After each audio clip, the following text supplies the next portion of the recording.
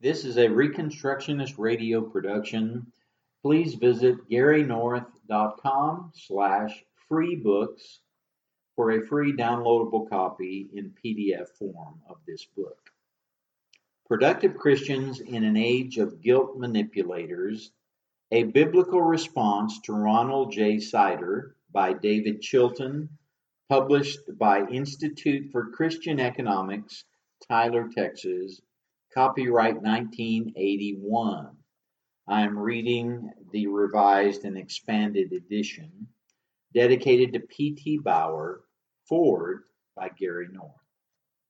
Preface to the third edition.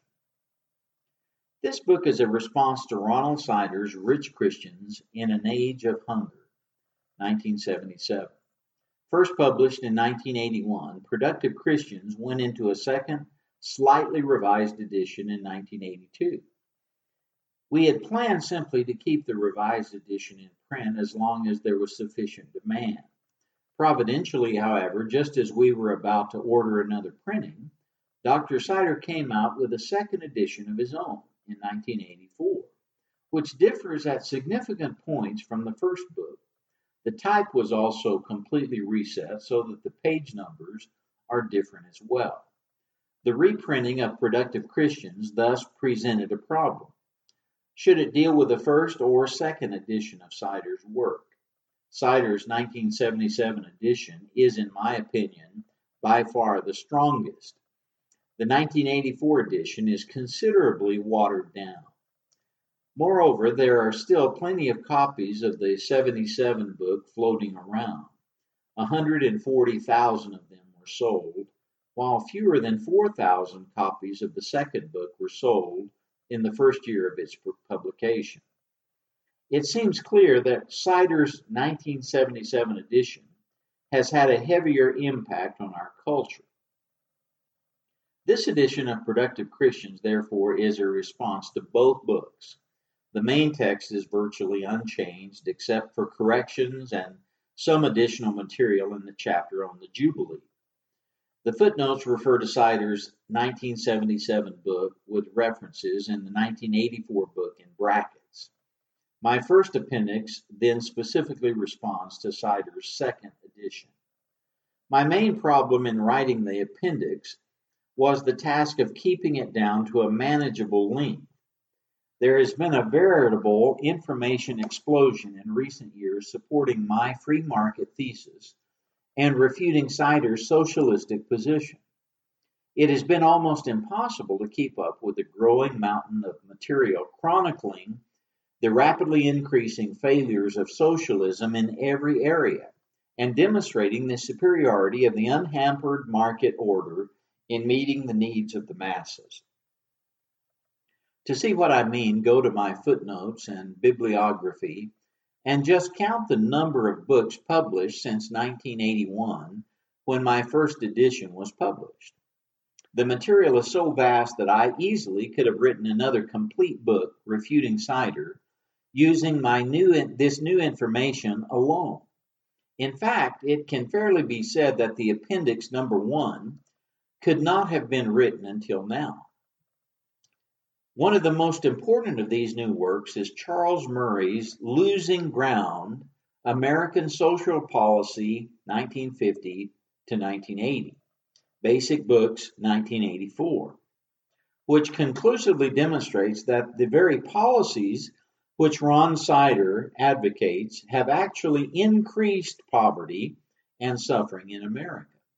Murray's landmark work is an outstanding indictment of our misguided welfare policies. In this area, as in so many others, humanism has shown itself to be hopelessly bankrupt. Our national social policy must return to the biblical blueprints. There is no other choice left. The same is true for policy in the so-called Third World. There too, the programs such as land reform proposed by Dr. Sider have proved to be colossal failures. The most blatant recent example certainly is the famine in Ethiopia, which first received widespread attention in the fall of 1984.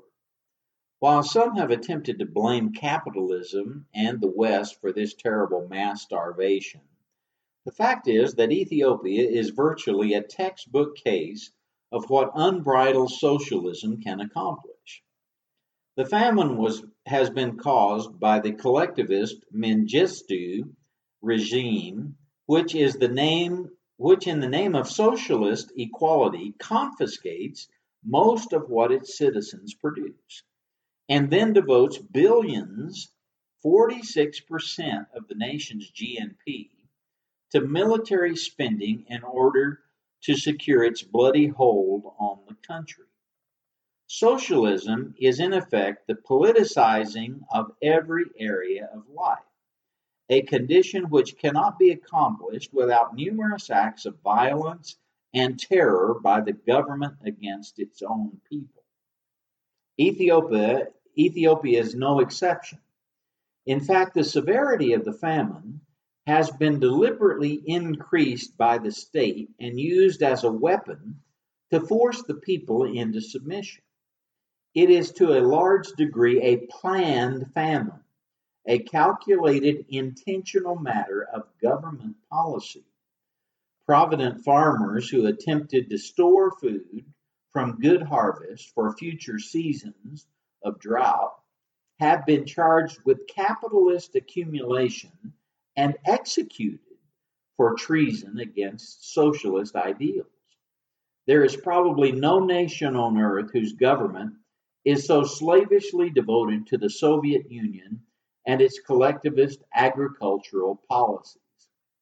Mengistu's socialist tyranny has triggered patriotic insurrections against his regime in at least 12 of Ethiopia's 14 provinces.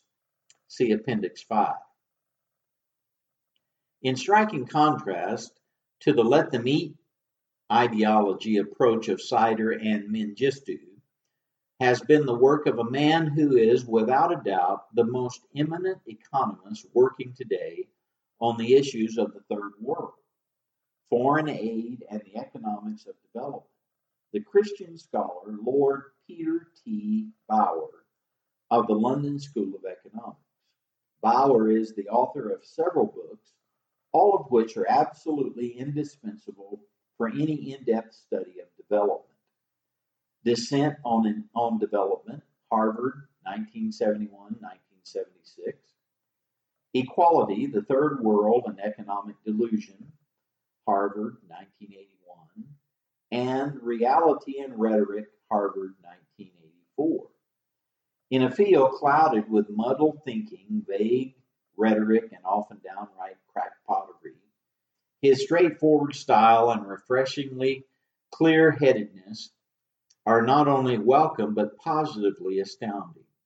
He is perhaps best known and most resented for his stubborn insistence that the canons of economics and a good deal of common sense should be applied to development economics, that the study of development is simply an extension of the study of economics and operates by the same rules. The present book would not have been possible without Lord Bauer's path-breaking and courageous research. It is my firm conviction that when, I do not say if, the currently less productive nations of the world ascend out of poverty, they will in no small measure have the writings of P.T. Bauer to thank for it. I have therefore dedicated this, the final edition of Productive Christians, to him.